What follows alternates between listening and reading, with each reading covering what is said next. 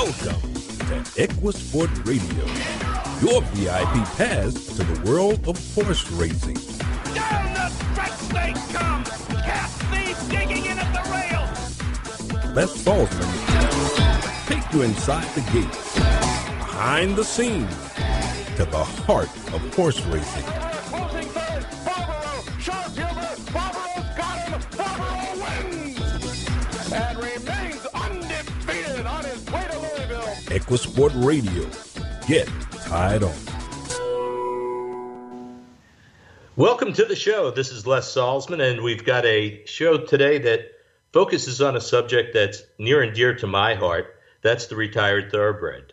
A while back, I sold my business, and I really, was sitting around the house, and I didn't have a lot to do. And it dawned on me, I'm kind of like an old racehorse. After I'm done, what am I going to do? And then I said, boy, there's plenty I can do. And there's plenty these retired thoroughbreds can do. They need a job afterwards, and we're going to focus on that through the show today. And along those lines, a good friend of mine, Scott Miller, and I came up with an idea of having an all-thoroughbred horse show circuit here in Florida for those horses, and that's going to be kicking off in October of 2017. If you're interested, the name of the association is the Florida Thoroughbred Horse Show Association. And if you want to visit our website, it's fthsa.com, fthsa.com. Before we bring on our first two guests are from Canada, I want to talk a little bit about my favorite Canadian, a little horse that I trained years ago called Kirsch. And he wasn't much of a racehorse, although he did win 6 races. And when I got him, I think I bought him for about $2,500, and went on to win 3 or 4 races for me. And he was kind of a pet. He'd walk around the shed row without a shank, and I didn't even have to bribe him to follow me with carrots. He would just, be kind of like a pet. But he decided he was done racing. And in those days, I was going from racetrack to racetrack, so I had no place to keep him. And my farrier told me about a family that was looking for a horse for their daughter. Well, I sent Kirsch out to these folks. They were about 15, 20 minutes away from the racetrack. And about 2 weeks later, I got a phone call. Come out to the farm and take a look at him. He was already going over Cavaletti's. And, some 20 years later, I get an email from the young girl that's now a woman who had him. And he had passed away at the age of 27 or 28. She had shown him until he was 24. And she said, you gave me the best friend I've ever had. So these horses have a great life in front of them. We just have to give them the opportunity. And we're going to discuss that opportunity with all our guests this afternoon, right after these commercial breaks. So hang on, get tied on, and we'll be right back. They are superstar athletes, but they don't ask for more money or go on strike. They bring their best every time they play. They are great thoroughbreds, retired at Old Friends. And here's commentator turning for home in the Whitney with a 3-length lead. And here's commentator to win the Whitney again. And boy, he did it with some front-running style today. All commentator wants is a peppermint and to hang out with a couple of his pals, like Eclipse Award winners Hidden Lake and Sunshine Forever, or even a Breeders' Cup champ. Prize the surging Sierra Roberto toward the inside. A driving finish in the turn, and here's the wire, and it is Prize. Many of the past superstars of our sport are still running around. So come visit them at Old Friends in Georgetown, Kentucky, or at our Bobby Frankel division, Old Friends in Saratoga. I know they'll be glad to see you. Go to oldfriendsequine.org or call us at 502-863-1775. When you head to a horse sale, either looking to buy or sell, you really don't know what's going to happen. In the blink of an eye, horses can leave the ring undersold or overpriced. But what if there was a better way to ensure a fair market price for both the buyer and seller? Here at the stable, this fall, we're offering just that. We offer the ability to see your yearlings hard at work while giving you a better chance to make informed decisions that are calculated, not spur of the moment. We'll also provide in-depth commentary from our trainers, blacksmiths, and veterinarians on how each horse is progressing. They're off. And the Met Mile, an anchor down, comes out running. Marking on the outside's got some early speed, too. Amise Flatter is away running in third. And coming through on the inside is Noble Bird to show some early speed. And then comes Stanford, Calculator on the outside. Tamar Coos frosted down toward the rail. Upstart is next, and Blofeld is at the back of the field as they race up the backstretch. The leader is Noble Bird through a 22 and 3 opening quarter mile. Anchor down 3/4 of a length behind and well off the rail. And in between horses, Marking is going to be sent on through on the inside now of Anchor Down and up into second. After that, running in fourth is Stanford, who's now 2.5 lengths off the lead, moving for the turn. Then Amise Flatter, Tamar Coos, and frosted down on the inside. Calculator, Upstart, and Blofeld at the back of 45 and 1/2 mile around the far turn. Noble Bird anchored down on the far outside and Marking between them. And Frosted is right in behind that trio. Frosted is fourth with Stanford to his outside as they make their way toward the top of the stretch. Then it's Tamar Coos, Upstart, and Blofeld anchor down in front as they come to the top of the stretch. It is Anchor Down joined on the outside by Frosted, and Frosted has gone on by and he has exploded. He is absolutely blowing his competition away. Oh my goodness, look at Frosted today. Frosted's 10 in front. Frosted is absolutely romped in the Met Mile. He was wrapped up at a final time of 1 minute 32.73 seconds. Anchor Down, Upstart, Amise Flatter, they were a mile behind him. Well, that race still gives me goosebumps every time I hear Larry Collins' call. And the woman that we have on the line right now, Trish McLoughlin, galloped him a bunch of times and knows him pretty well. But while she probably likes Frosted an awful lot, she probably likes this horse called Past the Point a little bit better. Am I correct, Trish? You are, but I have to correct you on that. I haven't sat on a racehorse in a very long time, so I never did get on Frosted. A rider called Robert Massey was his rider. As far as galloping racehorses, it's been quite a while since I've sat on one. You got smart, right? Yeah. But yes, I like hearing that over and over again. That's a pretty nice race song. No, that was an amazing race. Now, in chatting with you before the show, you had told me about Past the Point, who's your off-the-track thoroughbred that you're working with right now. And tell us a little bit about him. As far as what he's doing now or how give us a little bit of history on him. He actually was a 2-year-old in training sale horse that was purchased for quite a lot of money. And then he actually began his career with Owen Hardy, had him at first. And then we acquired him a couple years later after he was second to Curlin in the Woodward here at Saratoga.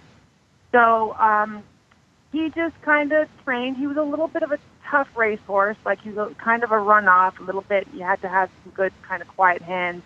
Robert Massey also rode him quite a bit. And but in the barn, he was lovely. He was so nice to be around, and this was still as a colt even. So he just trained along, and I noticed, he was kind of a really nice mover on the racetrack, but he was a tough racehorse. Now, he went away with a few little issues, and when he came back to us, he was a gelding. So I thought, he's a gelding now. Okay, so there's my chance. I'll just put it in their ear that when he's done, I would love to have him, to move him to be a show horse. So anyway, it came time to retire him, and he wasn't injured in any way for him that he couldn't go on to be a racehorse. Godolphin Sheikh Mohammed decided, let's retire him. And they could have probably, dropped him in a claiming race, and they didn't. They let him be retired and go on. So then I acquired him, and I gave him a couple months off in the paddock just to kind of be a horse. And like I said, he's a little tough on the racetrack mentally, probably as well. So then we just kind of started our training, and he was he was a little bit on the difficult side. He wanted to pull, and he had to get strong kind of within himself and his body and use different muscles, obviously, for what I wanted to do with him. So it took him a couple of years to kind of to make the transition. And not because he couldn't, just because he had to get, I think, physically strong and maybe a little bit mentally strong. Because there are some that you can take right off the racetrack and just kind of carry on with. Through time and patience, and now he's developed into a very, very nice show horse. You mentioned that he came off the track sound, and I started looking at a couple of statistics and, talking to a few people over the last couple of weeks. The majority of the horses that leave the racetrack sound. Mm-hmm. And, it's great to see that, there's a place for them to go forward and really still be athletes, but a different type of athlete. And you took a couple of years to get him to where you were showing him, and then you've been showing him now, for about 5-6 years? He's actually, I've had him for 6 years. He's actively been showing probably for 3 years now. And I just did, I did WEF, I did the Winter Equestrian Festival in Florida this year, which is where all the professionals are, and that was a big goal that I wanted to get to because I've never got a horse there before. And my horse, there's so many opportunities now. There's so many thoroughbred classes, all over the country, which is so amazing to give an incentive for people to work with them, to move them on to be the show horses. Because we all know, they go on to be eventing, they go on to be polo. But as far as hunter jumpers, there's been a little break for a while because that's all the professionals ever had up until the warm bloods started getting popular. And I'd love to see the professionals get back on some thoroughbreds. It'd be great. Well, that's one of the reasons we decided to start this series because I'm out in Wellington and talking to friends and people that we know. Almost everybody that's over the age of 35 started out with a thoroughbred. Yeah. Their first horse was a thoroughbred, and as soon as I mentioned, we're going to do a thoroughbred show, everybody kind of had a smile on their face, and they said, well, maybe we can fill a stall with one of those because I'd love to do it again. And I think, by not exposing, but maybe re-exposing people to it, maybe we can get some momentum going.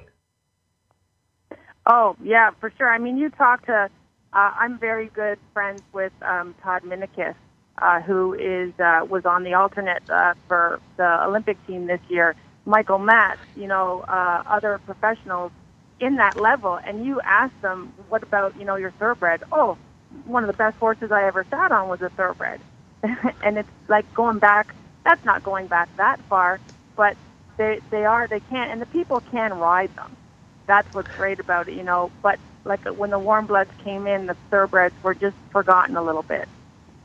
Yeah, so we'll try and get their memories refreshed. And you've Past the Point isn't your first OTTB horse. You've taken other horses off the track and competed. Am I correct? I have.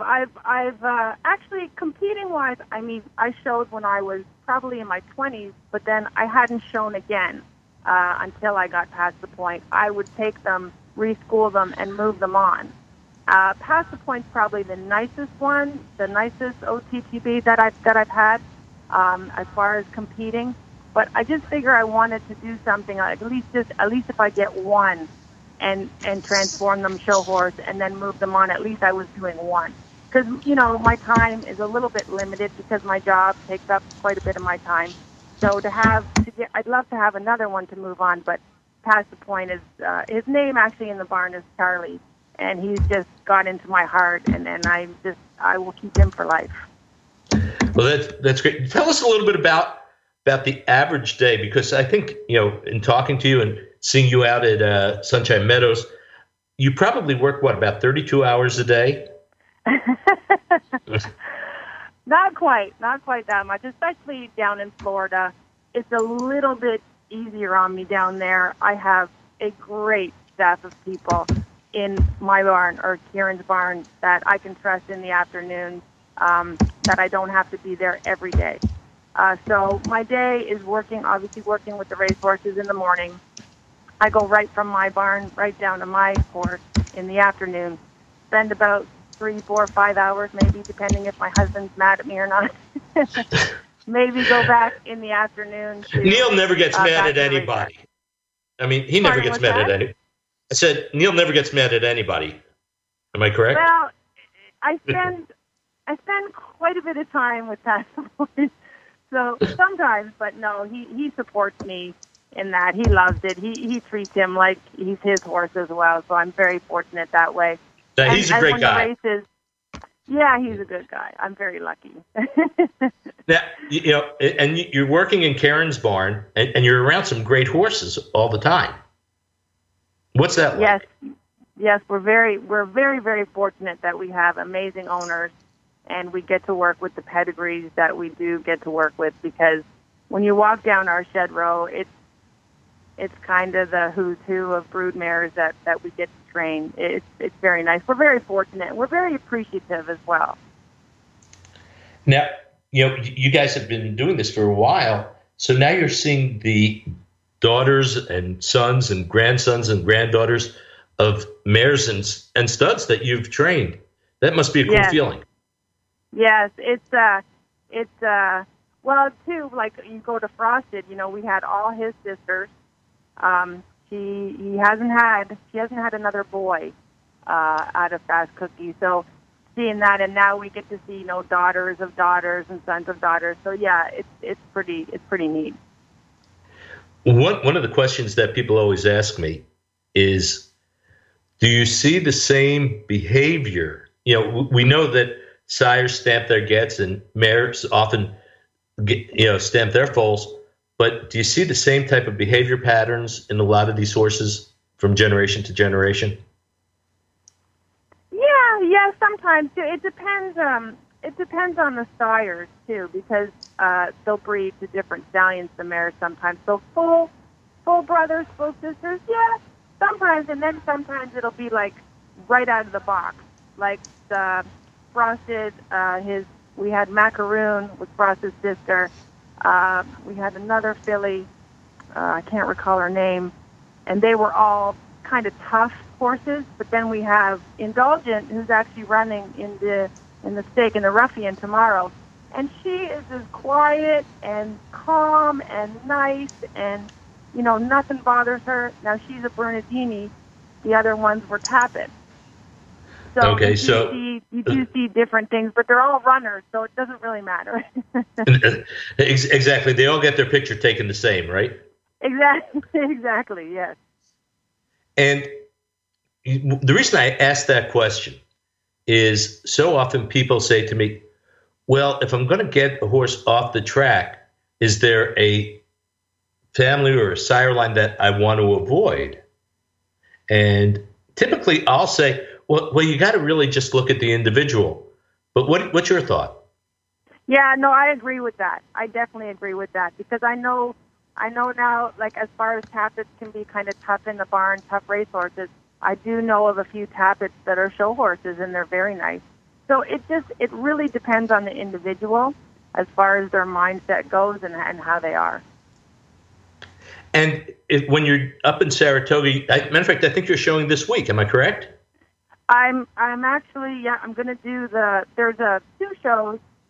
The next show, which is a Skidmore show, it has the Take 2 program.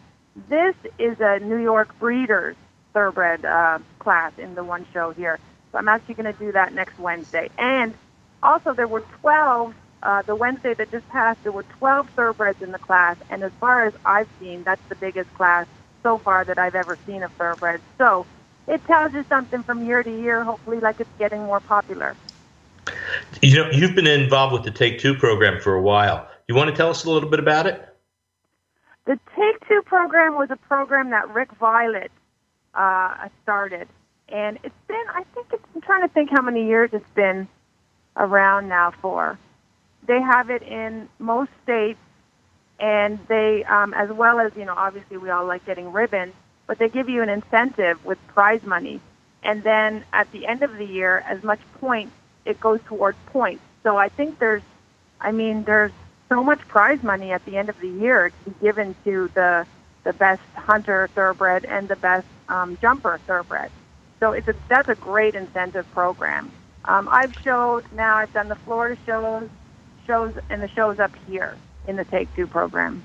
But they're everywhere. I mean, those Take Twos are everywhere. They have them I think they have them now at Tryon, which is a big show that's going on now. They have them at Socrates. I mean, they have them everywhere. It's becoming more and more popular. And, Rick's kind of a great guy because he was so involved with the horsemen's, movement in New York and trying to make things work there, and did a great job in the aftercare. And yet he's a great trainer. And that's so...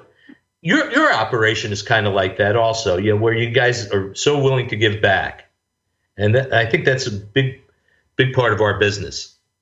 Yeah, you have to.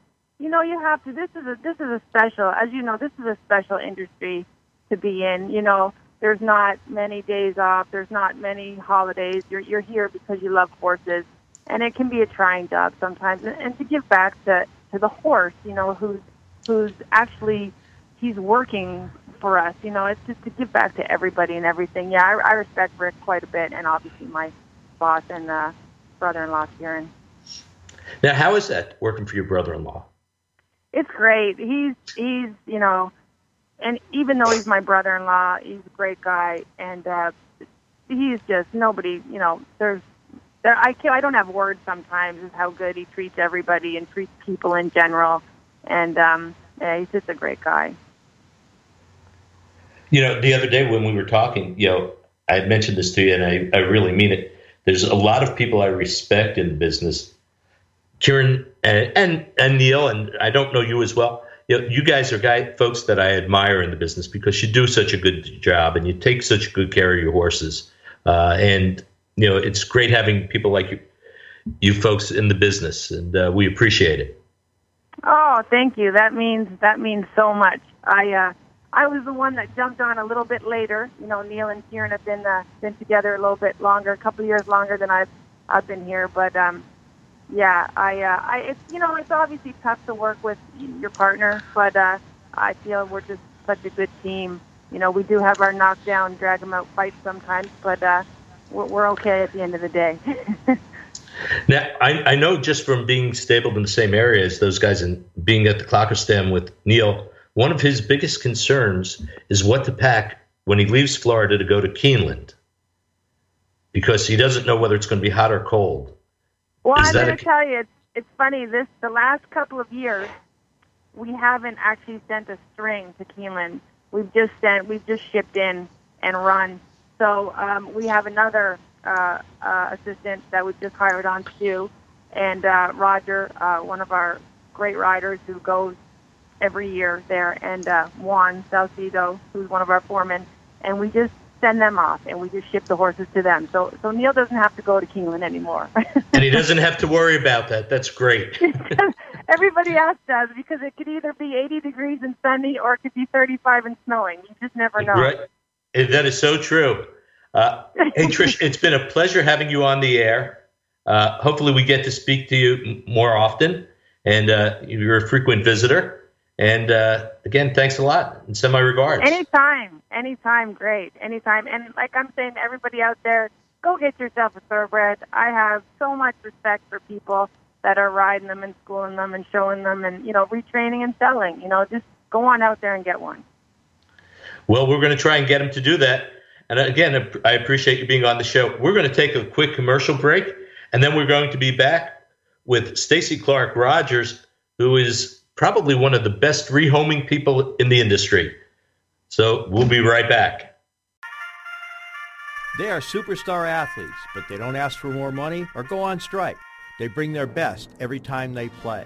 They are great thoroughbreds, retired at Old Friends. And here's commentator turning for home in the Whitney with a 3-length lead. And here's commentator to win the Whitney again. And boy, he did it with some front-running style today. All commentator wants is a peppermint and to hang out with a couple of his pals, like Eclipse Award winners Hidden Lake and Sunshine Forever, or even a Breeders' Cup champ. Prize the surging Sierra Roberto toward the inside. A driving finish in the turn, and here's the wire, and it is Prize. Many of the past superstars of our sport are still running around. So come visit them at Old Friends in Georgetown, Kentucky, or at our Bobby Frankel division, Old Friends in Saratoga. I know they'll be glad to see you.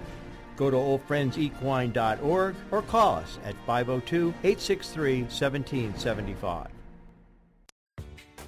When you head to a horse sale, either looking to buy or sell, you really don't know what's going to happen. In the blink of an eye, horses can leave the ring undersold or overpriced. But what if there was a better way to ensure a fair market price for both the buyer and seller? Here at the stable, this fall, we're offering just that. We offer the ability to see your yearlings hard at work while giving you a better chance to make informed decisions that are calculated, not spur of the moment. We'll also provide in-depth commentary from our trainers, blacksmiths, and veterinarians on how each horse is progressing. When we'd like to welcome Stacie Clark-Rogers to the show. Stacie, how are you? I'm good. How are you? Great. Before we get started, I have to tell the audience, years ago, I was commuting from just outside Atlantic City to Delaware Park. I was stabled up at Delaware Park for a short time, and it was about an hour drive, and I was always complaining about the commute. Stacie commutes from Lexington to Canada on a regular basis, so I guess I was kind of a commuting wuss, if you'd... That's got to be... How did that evolve, Stacie? Oh, well, it's actually, first of all, I want to say I'm not a hero here. Everybody, I meet lots of people in the industry at the airport. It's sort of it comes with a job. I think if we work in the thoroughbred industry, we all have to travel, whether we're, an assistant traveling with the horses or a trainer or we're working executive. I've bumped into Breeders' Cup members and Jockey Club members in airports. Everyone in this industry has to travel a fair bit. So, but it's an interesting path. I started up here at Dina Springs, working with the aftercare program. I'd been on the board at Woodbine with a group called Long Run, and then I came to Dina Springs and worked for them and ran an aftercare program for them, and a lot of great things came out of that. And one of the good things that came out of that was the opportunity to assist in the development and the growth of the Thoroughbred Aftercare Alliance. And so 3 years ago, I came to work as a consultant, still working from Canada, to the TAA, and it's been great. And your history in the sport is lengthy. Your mom was a trainer, am I correct? Yeah, my mom was a trainer back in the 70s. She actually was the first Canadian woman to win a stake race, so that was a while ago. There's been a Canadian Queen's Plate winner and everything since then. It was a female, but it was. My mom started training horses in '78, so yeah, she trained then. And did she want you to be in the industry? No, my parents did everything to keep me out. Like most parents at the racetrack, I went to university. I was working in the film industry for a couple of years, 3 or 4 years, and I was probably the most overeducated exercise rider by the time I just decided that's all I wanted to do was be at the track. But then you took out your jock's license. Yeah, I rode for a couple of years. I was also an elderly bug rider. I was a 29-year-old bug rider. But it was fun. I mean, I don't regret it. I had a great time, and definitely, there's... it's a good perspective. I think when you get to ride a race, you look at the races your whole life, and you look at training, and you might be galloping on the racetrack or whatever. But when you get into the middle of a race, it's an awesome perspective, I think, from the sport. I wish there was some way to reenact it for everyone, because it's a little bit like being on a quiet race car, and, it's having a lot of horse underneath you, making those turns, having, out there in competition with some of your best friends. It certainly is... It's a great thing to do, and I'm glad that I got a chance to do that. It was a great opportunity. Yeah, even with the go cams and all the other stuff, you really don't get the feel of what's underneath you. I think people will be surprised to hear that there's actually a lot of talking going on in the race. Like, guys are saying things or girls are saying things. You get into a little bit of trouble, you need your buddy to help you out. There's a lot of conversation at the gate. So even the GoPros pick up a lot, and it's a really neat perspective. You can't feel that 360 feeling of having a horse on either side of you, close, tight. The GoPro is great. I mean, GoPro lets us take a perspective of a lot of amazing sports now, but definitely riding a race. There's a 360 experience that I think everybody should one time get into. Yeah. Yeah. No. When we have owners out at the track for the first time or whatever, we take them to the head of the stretch. So when the horses are coming out of the turn, and there's a lot of yelling and screaming and hooping and whatever, so they can get a feel for it. But you're right. If you're getting banged around a little bit, there's nothing quite as much fun, right? No, it's great. I mean, I'm banged around in a good way. You're just sort of jostling, but definitely riding a race is like nothing else. I'm sure that's why, guys like Gary Stevens and Mike Smith, it's incredible what you can push the body to nowadays, and to see them having, being at the pinnacle of their career still at 50 years old, it's awesome. I mean, it is just such a, why would you want to do anything else? If you ever saw that movie, Being AP, I did a couple weeks ago. So that line where he says, "What would ever be good about bleeping retiring?" I mean, I think most jockeys identify with that. There's never a good day to retire from riding races. A while back, and it's a long while now, I was at Charlestown, and there was a rider named Willie Clark. I don't know if you know his name, but Willie rode until his late 60s. Oh yeah, and, no, I'm sure. It's a hard sport to give up. That's for sure. Yeah, and here he is riding some bad horses, but he had that need for speed. Yeah, and look at nowadays, it's acceptable. I mean, really, when you have Mikey Smith and Gary Stevens and those guys riding, and they're still so strong. I mean, and look at the Derby. I mean, Johnny V he's not an older rider, but he's certainly a middle-aged rider, and your brain just starts to work when you get older. You start to figure out races and riding them. It's not just so much hope for the best. And I think when you can really put your cranium and your brawn and your brains together in it, it's a good thing. No, I agree with you. And in Johnny's case, I think the fact that he's with Angel Cordero, because Angel, even when he was younger, was a very physical rider, but towards the end of his career, he became pretty cerebral and probably has a real good influence on him. No, they're both they're both geniuses in their own right. Now, you had a pretty good career. I mean, you won the Sovereign Award as a bug rider. I didn't win a Sovereign Award as a rider. I was nominated for a Sovereign Award as a rider. I actually won a Sovereign Award as an associate producer with the team at Woodbine. So sometimes people get it mixed up, and then won an Eclipse Award with a TV program, but not. Yeah, everyone starts. Someone's like, I didn't know you won a Sovereign Award. That's not that. As a rider, no, I was nominated as apprentice. Yeah. It's still a pretty novel trifecta, right? Yeah, no, it's good. I have no complaints. I have no complaints about this game. I love it. Yeah. And so you were in TV, and then how did you morph into the aftercare? I think we all morph into aftercare. I think we come in it naive, and we think it's an awesome game, and we love it, and we're excited, and we love the passion and the excitement of being out there in the mornings, as you mentioned, or at the races in the afternoon to see the fruition of your work. And it's all very exciting, and it's a big part of who we are, and we identify with the relationships of the horses and the trainers, and it's very passionate. And it'd be hard to find somebody who works on the backstretch that just doesn't love the horses and love what they do. In the most case scenarios, it's awesome. 90% of the time, people are awesome, and trainers are doing great things, and it's wonderful.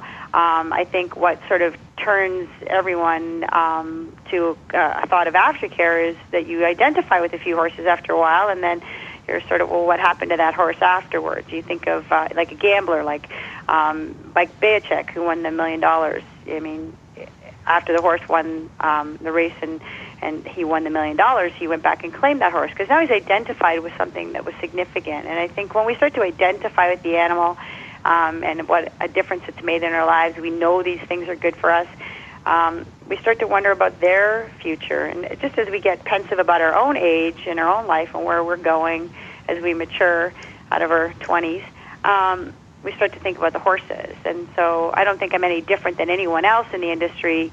It sort of starts to ache away at us, hey, what happens next for an animal that lives to be sometimes 30 years old? And so you got involved. You mentioned that you worked with Astronics at Adena Springs in Canada. And then how did you wind up at the Thoroughbred Aftercare Alliance? Well, Jack Wolf reached out to Mr. Stronach and Adena Springs, because we had an in-house program, and we had a program at Gulfstream Park and something set up at Santa Anita with Karma. And so, he sort of realized that he wanted to have input from all the industry leaders, and Mr. Stronach was one of them, as was, there was people at the table like Todd Pletcher and Mike Rapoli and, Jim Gagliano, a bunch of, Johnny V was even there to talk about the industry issue of aftercare. And we had a very significant meeting in March, in which I was lucky to go to represent the Stronach Group.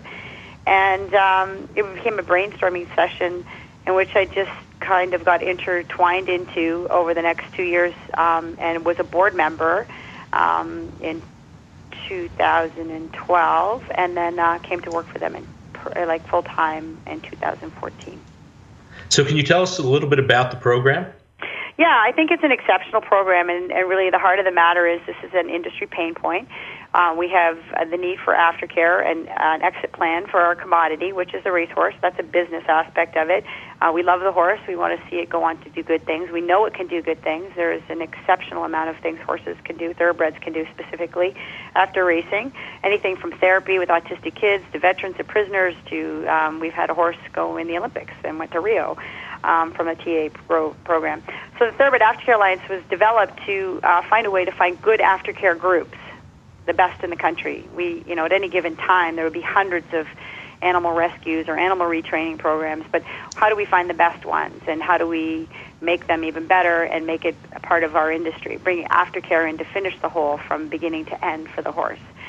So after much debate and discussion with people much smarter than me, Mike Moiser, Riley McDonald, Bob Elliston, Jack Wolf, all kinds of people, Madeline Orbach from Karma, everyone got together and came up with an accreditation model, and they said, okay, well, we want them to hit these standards, and we want to have the gold standard. And they modeled the accreditation based on sort of a Better Business Bureau point of view. How would we make sure that every aftercare group was the best at it in the industry? And we looked at other accrediting models, GFAS. It didn't fit for the thoroughbred industry.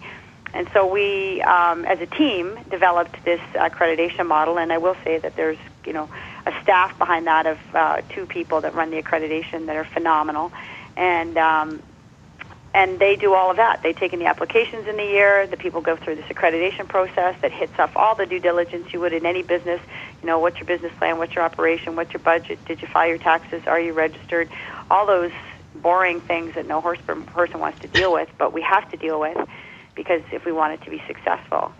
And then from that runs an inspection process, which is duly important, because we want to validate all the things for the industry. If we say this is a good group, let's take old friends, our good friend Michael Blowen. Michael Blowen, we all love him, he's great, but is he doing a good business? Well, we don't want to say he isn't because we love him, but let's make sure we can say he is. And so when Michael hands over his application, it's awesome. He's done everything he's supposed to do, and he's hit all the boxes, and here's his insurance, and here's all the things that you need to know about his business plan and where it's going to go. And so that makes it a good investment for the industry. And so when we ask the industry to give us money, we have the proof that this is a good group. So it was a leap of faith for some of the industry leaders, and we can't forget that they were right behind us at the beginning. The Jockey Club, Breeders' Cup, and Keeneland jumped right in and started the group with some seed money. And we're at a point now where we sustain about $2.5 million to donate every year. We'd like to do better. It needs to do better in order to keep making these groups handle the export of horses out of the racing industry, but that's where we're at. It's so important that you guys are doing the quality assurance. And you know this better than I do. 15, 20 years ago, there were a lot of organizations saying that they were rescue organizations that really weren't. Yeah, and I don't think that's a bad thing. I mean, one thing we've learned is that we have to forgive all those groups, right? I think most people, when they started with aftercare of any kind or animal rescue, they go with the good intentions. They don't expect to get buried. I mean, you wouldn't think if you do good things, we have that saying, right? No good deed goes unpunished. My wife's favorite. You can't, probably that's something between you and her, but anyway. How did you know that? Yeah, I'm married. But, I think you have this sort of, you have to have this conscious acceptance that, okay, so as an industry, we owe it to ourselves to forgive and forget, and not forget, I guess, forgive and move on. Yes, there were some problems with aftercare. Let that go. Move on. Let's see how we can help them. It's sort of like how many times can you punish a child? At some point, you want them to rise up. So, aftercare wasn't, I think all the industry groups that tried to do it, 30 years ago, they were the hardest hit. I mean, there were things they could never fight against. There was no social media to put pressure on people or organizations, or to let people know what really was going on or how we could help. So we can't. They were pioneers. Just like pioneers that came to this country, we certainly wouldn't be traveling on a wagon just because the pioneers did it, right? So no, that's true. Yeah, and that's a better way, a healthier way to look at it. Going forward, we beat each other up enough in this industry. We don't need to do it in aftercare. Boy, isn't that the truth? Going forward, what do you see? Well, I mean, the model works. We've proven that. I think that's important. I think we've had a 4-year plan of accreditation. Does accreditation work? And is it perfect? Absolutely not. Is anything perfect? No. But is it a good plan? Is it probably the best in the globe? At this point, yeah. We've had some international conferences. We have another one next week in Washington. We're very proud of what the TA has accomplished, how it's kind of reorganized itself to set this bar higher every year for our groups so that they still attain a higher gold standard. But we have to work. It has to work. There isn't an option here. It has to work because aftercare is such an integral part of our industry, and we already know by looking at other animal entertainment groups, we have to be cognizant and aggressive as an industry in taking care of this, because if we don't, then we're really going to end up in a mess where somebody else is controlling what we do or what we become. And the public wants to hear the good story. They want to hear that horse racing does take care of its horses, and we need to do a better job of telling that story, and we need to do a better job of funding that story. Well, I appreciate your passion, and it's so obvious in your voice when you're talking about the program, and it's so needed. We hope to have you on the show regularly, especially as we're developing the circuit down here in Florida. We look for your advice and direction as well. And Stacie, I really, really appreciate you taking the time. I know you were busy this morning, and I appreciate you fitting us in. Thanks very much. Thanks for having me. And we're going to take a brief break, and Michael Blowen will be back with us from Old Friends, and we'll be back in about 2 minutes. They are superstar athletes, but they don't ask for more money or go on strike. They bring their best every time they play. They are great thoroughbreds retired at Old Friends. And here's commentator turning for home in the Whitney with a 3-length lead. And here's commentator to win the Whitney again.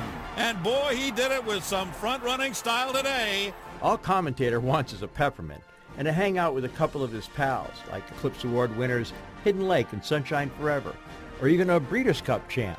Prize the surging Sierra Roberto toward the inside. A driving finish in the turn, and here's the wire, and it is Prize. Many of the past superstars of our sport are still running around. So come visit them at Old Friends in Georgetown, Kentucky, or at our Bobby Frankel division, Old Friends in Saratoga. I know they'll be glad to see you. Go to oldfriendsequine.org or call us at 502-863-1775. When you head to a horse sale, either looking to buy or sell, you really don't know what's going to happen. In the blink of an eye, horses can leave the ring undersold or overpriced. But what if there was a better way to ensure a fair market price for both the buyer and seller? Here at the stable, this fall, we're offering just that. We offer the ability to see your yearlings hard at work while giving you a better chance to make informed decisions that are calculated, not spur of the moment. We'll also provide in-depth commentary from our trainers, blacksmiths, and veterinarians on how each horse is progressing. And they're off in the Kentucky Derby. On the far outside, Freehouse the Gray quickly going for the lead. Pulpit is right there into the second spot, and Concerto shows early speed in third at the Wood. Between horses, that Silver Charm with the yellow sleeves racing fourth. Shammy Davis, the horse who was in trouble in the gate, is fifth in the red and white colors. And on the far outside, the long shot, Crimson Classic going to get caught wide at the first turn. Pulpit battling with Freehouse. Those two in a duel up front. Now Pulpit with Shane Sellers takes command. Treehouse on the outside is second by a length and 3/4. At the rail, Carlos Marquez has Concerto right there, saving ground in third. Silver Charm with Gary Stevens fourth on the outside. Phantom on Tour is next in the orange colors with Jerry Bailey. Then on the outside is the long shot, Crimson Classic. Along the inside, Captain Bodgett now beginning to close a little ground. Shammy Davis, Deeds Not Words. Hello is third last. To make that fourth last. Along the inside, Crypto Star. Jack Flash is second last. And far, far back, Celtic Warrior, about 18 lengths from the front. And back on the front end, the battle continues with Pulpit on the inside and Treehouse on the outside. Flores with Treehouse on the outside and Pulpit with Shane Sellers. Shane asks for a little more speed and gets it. And here comes Gary Stevens with Silver Charm, 3 wide and gaining. Jerry Bailey looks for a little racing room with Phantom on Tour, and Captain Bodgett is flying. He's fifth in the red cap on the outside, top of the lane in the Derby. Treehouse gets the lead. Silver Charm on the outside. Pulpit at the rail back to third. And here comes the captain. And down the stretch they come. Silver Charm to the front. On the inside, Treehouse on the outside. Captain Bodgett. It's Captain Bodgett on the outside. Silver Charm at the rail. Those two to the wire. Here's the finish. Silver Charm by a neck with Gary Stevens. Michael, I know you enjoyed that race call. Oh, Les, that was fabulous. Really fabulous. You know, I'm out here. I'm in the house, and I'm looking out the backyard. I'm watching Silver Charm eating grass, and I look over to the right, and there's Touch Bull. Pretty amazing, huh? And I know he's one of your favorite horses, right? Oh, Silver Charm's my favorite horse of all time. Yep. And Michael, what you do is one of our favorite things of all time. The way you've developed Old Friends, and for those folks who aren't familiar with Old Friends, maybe you can just spend a couple of seconds giving them an overview of what you've done there. Sure. You know, we started Old Friends about 13 years ago with the idea of, providing dignified retirement to all these racehorses. And I certainly enjoyed Stacie Clark talking to you a few minutes ago, because the TAA, Thoroughbred Aftercare Alliance, has done a marvelous job at helping raise the money that's necessary to take care of these animals. And also the other thing that they've done that's so great is they've, they accredit organizations. So we know if a horse is transferred from one of the accredited organizations to another, we know they're going to be in a safe place, because the accreditation committee of the Thoroughbred Aftercare Alliance does an amazing job at making sure everybody's standards are the best that they can possibly be for the good of the horse. So that's really good. Yeah, so we started it with one horse, and 13 years ago, and now we take care of about 170. We have 107 here at our location in Georgetown. Then we have Old Friends at Cabin Creek up in the Greenfield Center right outside Saratoga Springs. And we also have a location now down at Kentucky Downs. So it's the first time they've had retired horses at a racetrack, so people can come and visit. Which is a great idea. And Kentucky Downs is a great location for it, because they can get the horses out and do different things with them, I guess. Yeah, and they're right there, right as soon as they come over the Tennessee line from Nashville.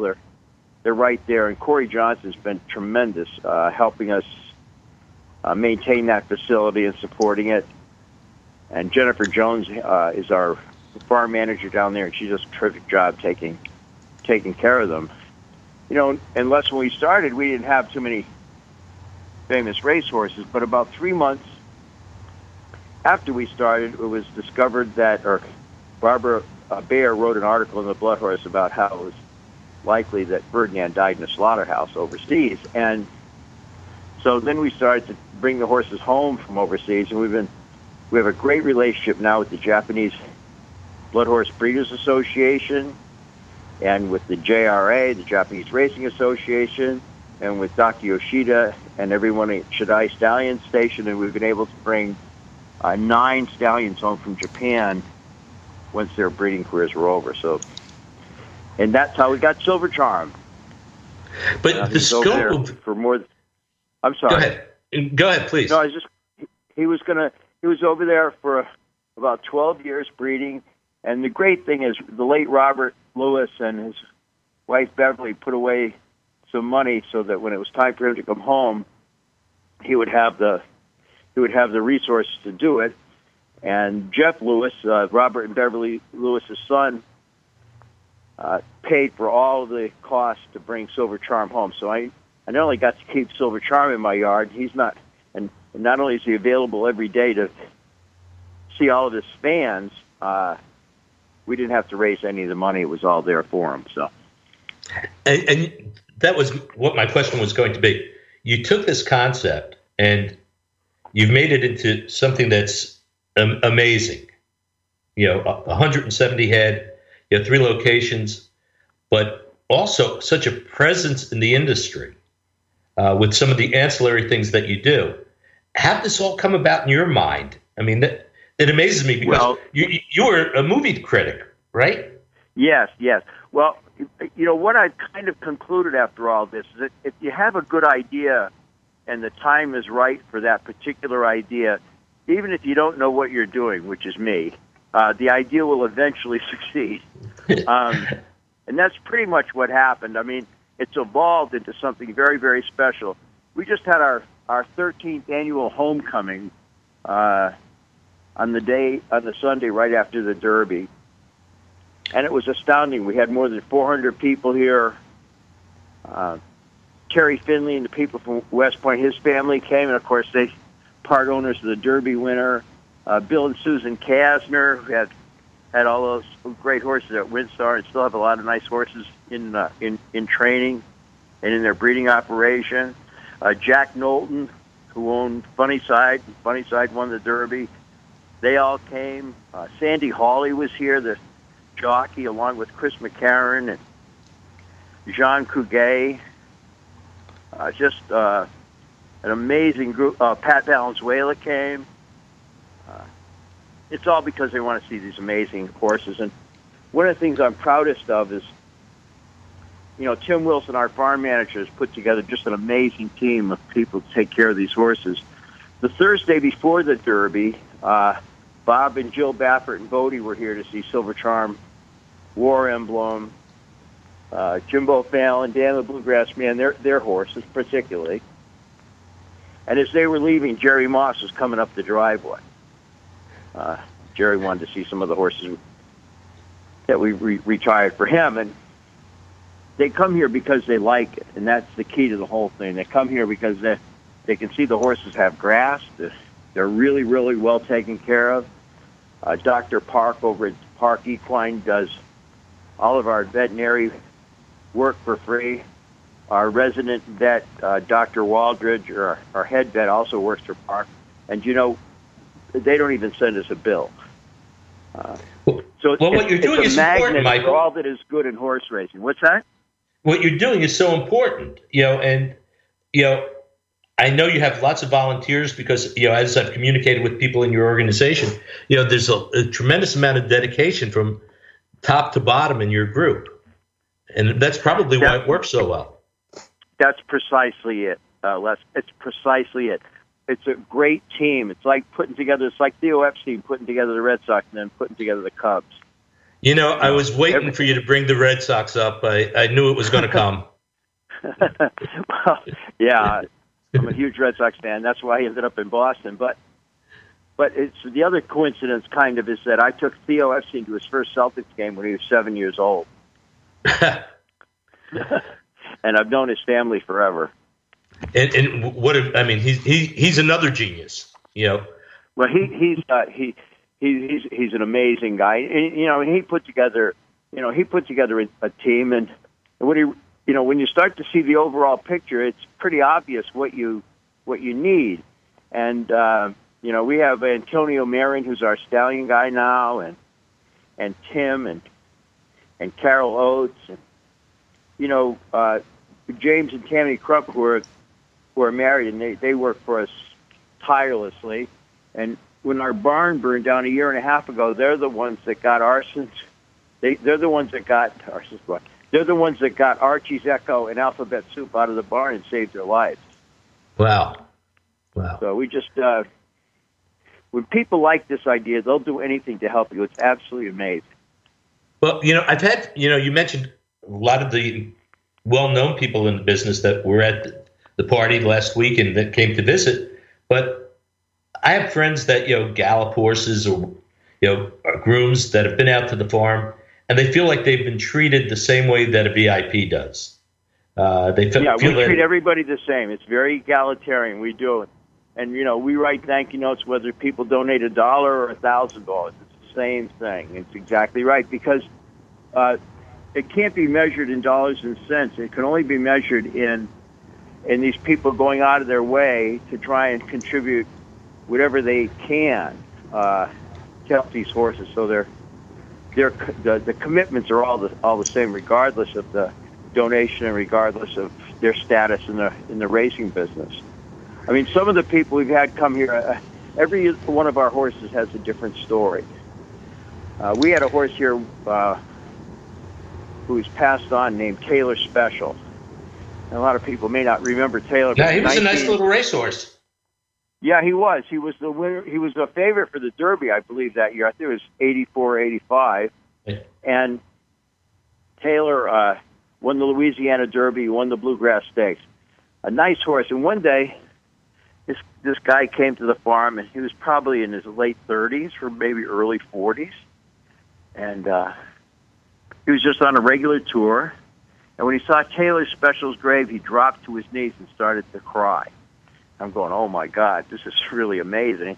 And I took the rest of the tour, and we left him alone. And then after the tour, I said, what's that? I said, well, are you okay? And he said, yeah. He said, but I didn't know Taylor Special was here. He said, for 2 years, I worked for Bill Mott, and every day all I did was take care of this horse. And for that period of time, this horse was not just my best friend, he was my only friend. And it was amazing. He was his groom. And then about maybe 4 months later, we got a box of things from him, including scrapbooks with every article that was ever written about Taylor Special, and also his saddle cloth from when he won the Chaucer Cup, all kinds of other things. So everybody that comes here comes in with a story, leaves with a story.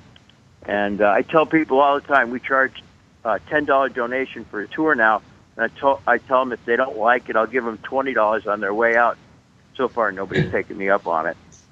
No, it's tremendous. The story that you just told is something that's so important, because a lot of times we forget the tremendous impact that these horses have on individual people. American Pharoah winning the Triple Crown, yeah, that has a lot of impact on a lot of people. But that one-on-one, that bonding that these horses have to people is an amazing thing. It is amazing. There's a friend of ours in Georgetown that passed away last year named Mr. Soroka, and he was the president of the Georgetown Walking, Running, Intellectual, and Drinking Club. And the only thing sounds like one you and I would drink in order to join. Pardon? It sounds like one you and I would join. Yeah, exactly.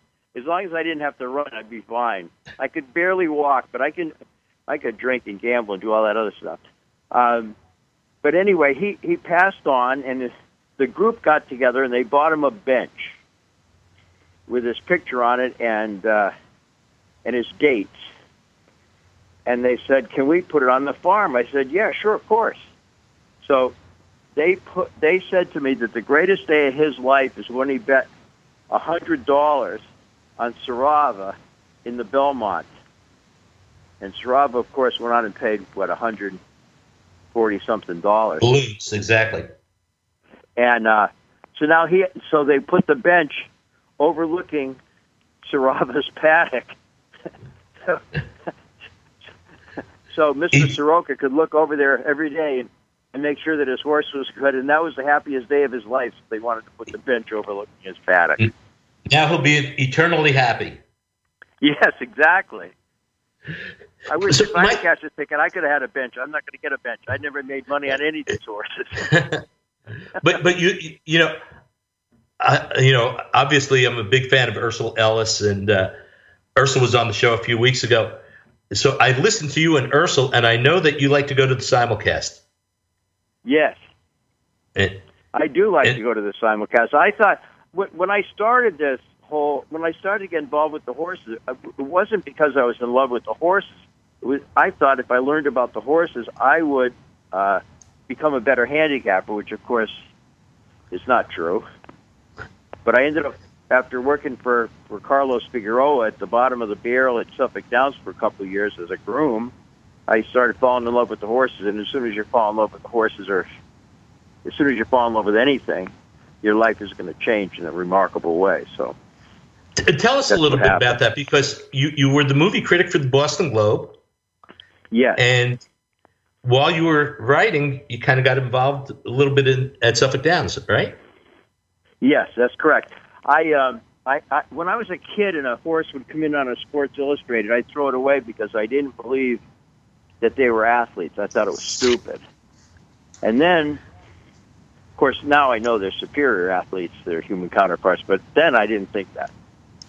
But I had an editor at the Globe named Robert Taylor, and I was a mediocre writer at best, and he was a spectacular editor.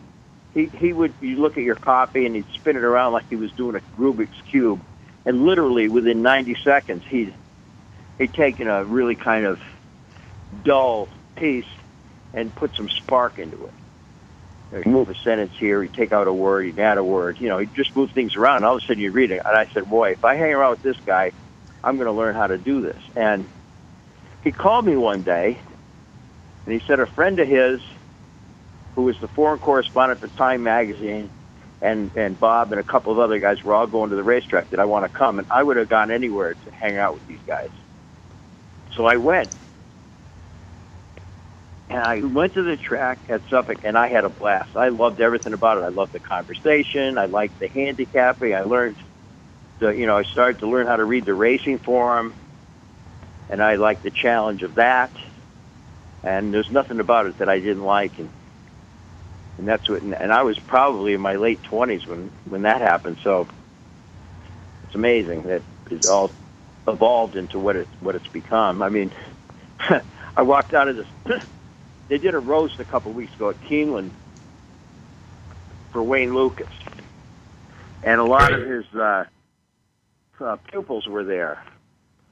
Todd Pletcher, Mike Maker, and Kieran McLoughlin, and Dallas Stewart, and Ron Moquette. And anyway, so I was walking out, and I was shoulder to shoulder with Todd Pletcher, and I told him, I said, Todd, if you work really hard over the next 10... I should say he started the conversation by asking me how things were going, and he's been very supportive of aftercare. No, he's been great. He got a Dodge truck when he won the Derby. He donated... He's going to keep the truck, but he's donating the value of the truck to the TAA, to Stacie Clark and her group, which is just fabulous. But anyway, so we're walking out, and we're shoulder to shoulder, and I said, Todd, if you work really hard over the next 10 years, you might have as many stakes winners as I've got. Because I think we have more stakes winners here, actually, more Grade 1 winners anyway than any farm in history. No, it's hardly a Grade 1 in the United States that one of our horses hasn't won at one time or another. The roster is incredible, but you have a lot of horses that didn't win Grade 1s. Yes, we do. Yeah, we do. And that's the cool thing about what you're doing, is that, and your commercial, really kind of mentions that, all these great horses kind of pick up the slack and help the other guys stay around. That's correct. We got a horse named Archie's Echo. There's a group up in Pennsylvania called Turning for Home that was instrumental in helping us get Archie's Echo, along with Sam Elliott, the racing secretary up at Park.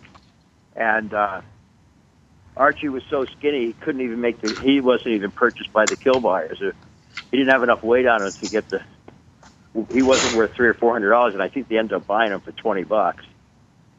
And they sent him here, and I remember him running at Suffolk Downs like 22 or 23 years ago.